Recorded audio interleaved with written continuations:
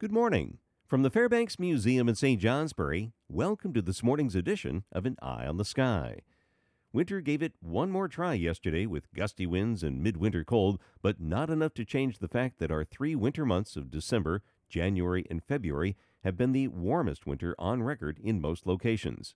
Skies cleared a bit overnight, though moisture off the Great Lakes maintained more clouds through New York and western Vermont. Even so, temperatures dropped into the single digits and teens.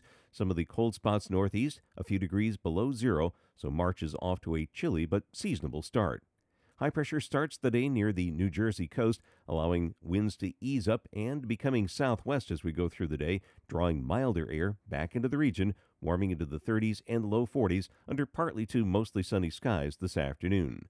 The warming trend continues this weekend. However, a weak storm now developing through the southeastern U.S.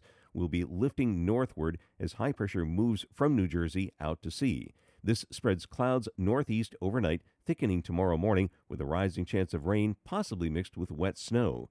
The rain becomes likely tomorrow afternoon, mostly south and east of Lake Champlain, while a few periods of light rain or showers dampen the afternoon from the Champlain Valley west and north. Some wet snow could mix in over the mountains.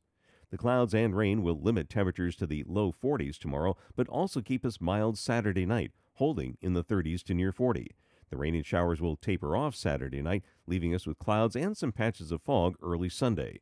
As the storm continues to slowly drift east on Sunday, clouds will linger, with some sun, especially west of the Green Mountains, more clouds to the east.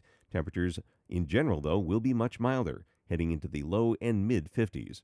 Early next week, a series of storms tracking north through the plains, the Great Lakes, and then to our north will support another extended spell of mild weather over us, along with periods of clouds but little, if any, precipitation until the middle of next week. Now to the forecast details. Periods of clouds through New York and western Vermont, and a mix of sun and clouds east and south, becoming mostly sunny south, spreading north this afternoon. Not as cold, not as windy. Highs will be in the 30s to low 40s. Light winds becoming south to southwest, 10 to 15 miles per hour, gusting to 25 this afternoon from the Green Mountains west. Tonight, mostly clear, then increasing clouds from southwest to northeast.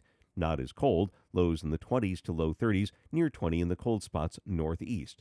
Saturday, any early sun northeast giving way to clouds, a rising chance of rain, possibly mixed with wet snow in the morning, becoming likely in the afternoon south and east of Lake Champlain, showers west and north. Highs 40 to 45, again a fairly gusty south and southwest wind.